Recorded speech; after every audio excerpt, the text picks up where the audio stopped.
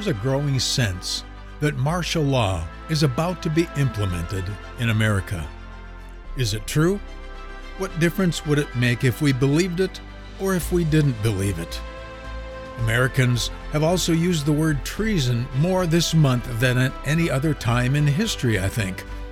Is it true? What difference would it really make if we believed it or didn't believe it? Election fraud, political change, moral decline, and growing unrest at the boiling point all have people expecting that something big is about to happen. But what should we be believing? How did we get here? Where is the root of the division, and what are we supposed to believe in? Somebody is very wrong here. Half the nation is right on, and the other half is dead wrong about some things. How's this going to resolve? I'm going to address the root of these questions today as we wrestle with the understanding of where the deception is and why.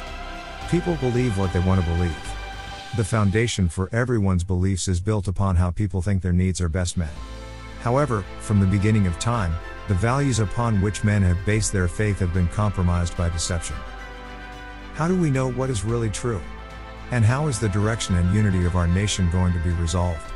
Pastor Hardiga talks about real resolution coming from understanding the needs people have that are behind the decisions that they make. I'm going to show you how a nation is always defined by its God, and that two separate gods cannot perpetually coexist. The major media outlets today are, as most everyone knows, very biased. Social media has also been compromised as freedom of speech is being restricted.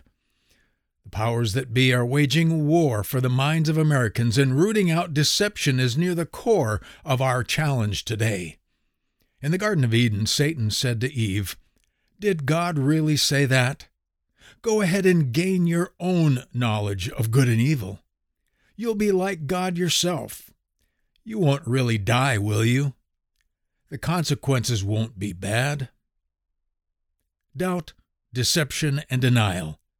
Those are the principles that require a desperately serious answer today.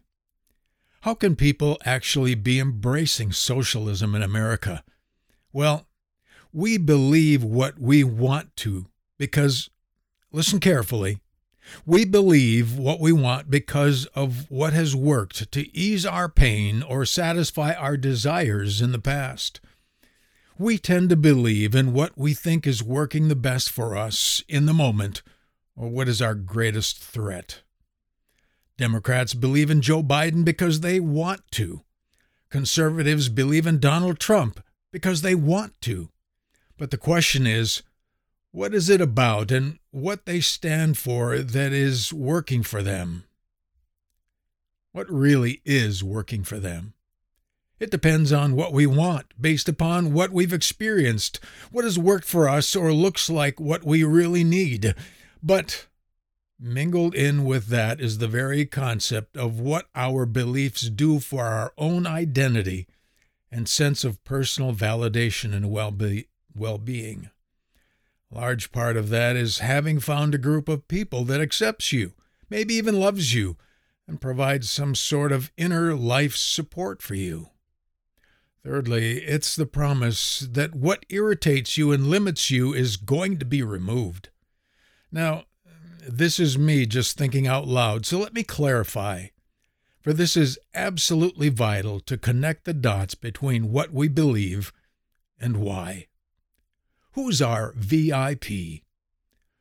In other words, who is the very important person that establishes our values, identity, and helps us overcome our pain? Who is our God? For these define who our true God really is to us. What I believe establishes my best good. Therefore, my pathway to get what I need is what my sense of values or set of morals really are.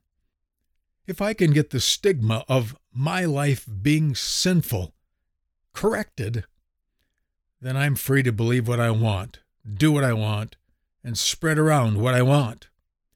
This is the values challenge in the VIP that we need to understand.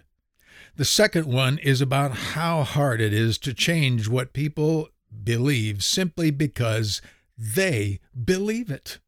Our beliefs have established our identity, and we must accept it as wrong if we're going to change. It's not what we believe, but just the fact that we do believe something that rubs us wrong when people tell us you're wrong. If what we believe has been seen as wrong, then who we are has been perceived by us as being wrong, and we don't like that. I'm wrong in what I believe in. Well, that seems to say that who I am is wrong.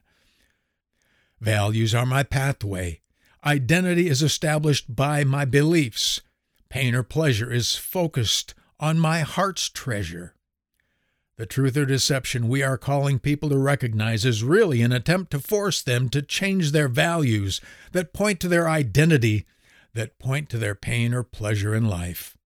It's not Democrat, Republican, liberal, conservative, socialist, or capitalist. It's who we are serving. This all goes to define what our master really is.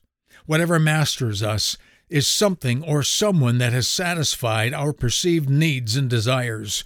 What my values are, who I am, and how I feel will come from that God. Now, liberty is really all about our right and our ability to follow our God, that how we feel, who we are, and what we value not be impinged upon. As a society, we must have a certain element of common values. But rather than them being enforced, we want them to come naturally from us because how we feel and who we are is healthy enough to bring about a common set of values. What values support your view of identity and life reward? If you need free sex, money, and power, and you need to be validated by a belief system of homosexuality, murder, fornication, drunkenness, and financial laziness, then you and I will have an irreconcilable difference. If your VIP beliefs are not compatible with mine, can we coexist in such a society with an unlimited and undefined liberty called the New Tolerance? Well, no, it's impossible. That is precisely why a nation is defined by its God. We were a nation defined by Christian principles, and now many want that to change. One is going to win, and one is going to lose. There cannot be a coexistence, and one of the primary reasons is the children. Teach and change them, and you change the nation's gods.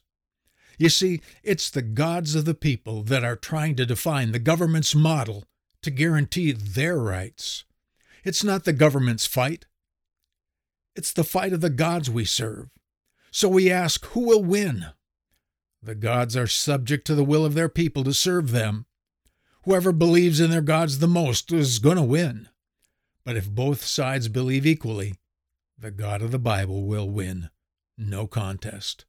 And ultimately, the God of all the earth is going to take back his creation.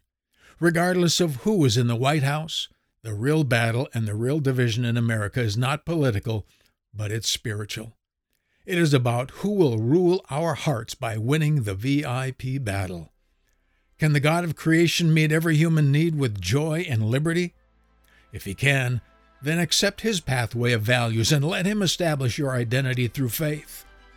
Personally, there has never been a need in my life that he has not met, a sorrow that has not been turned into joy, and a purpose for living that has not been made clear. Find the God that is worth dying for, and then you will find the God that is worth living for. He is the only VIP that works.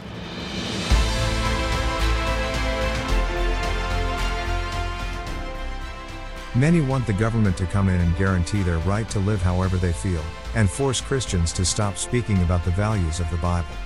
If people want a Christian nation, then they're going to have to look beyond the faults in others, see their need for God's love, and then be a vehicle for that love and purity. Whoever lives in genuine love, humility, honesty, and holiness is going to win the day.